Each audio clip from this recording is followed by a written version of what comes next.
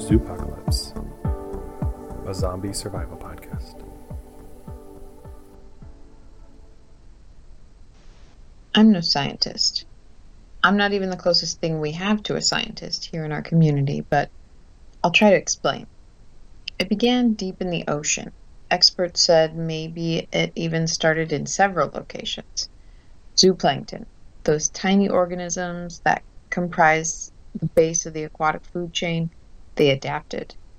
Due to environmental factors, climate change, dwindling predator populations, and chemical contaminants leaked into the oceans. So those were all suggested sources, but nothing was confirmed before the pandemic started. Many species of zooplankton drifted deeper into the seas and formed a symbiotic relationship with the decaying bodies at shipwreck sites.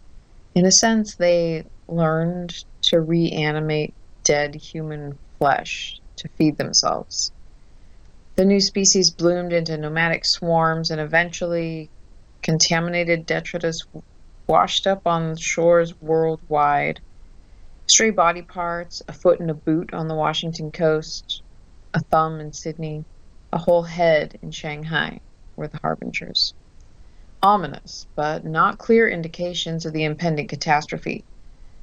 Symptoms in living people varied widely, apparently depending on which species has overtaken the body.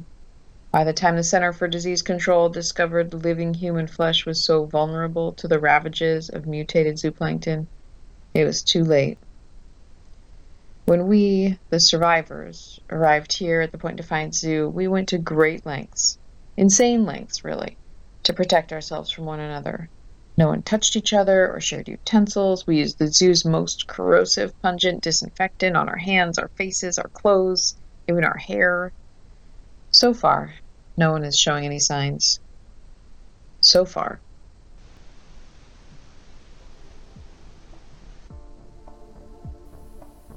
Voices provided by Suzanne Ackerman, Chad Luckner, and Adam Botsford.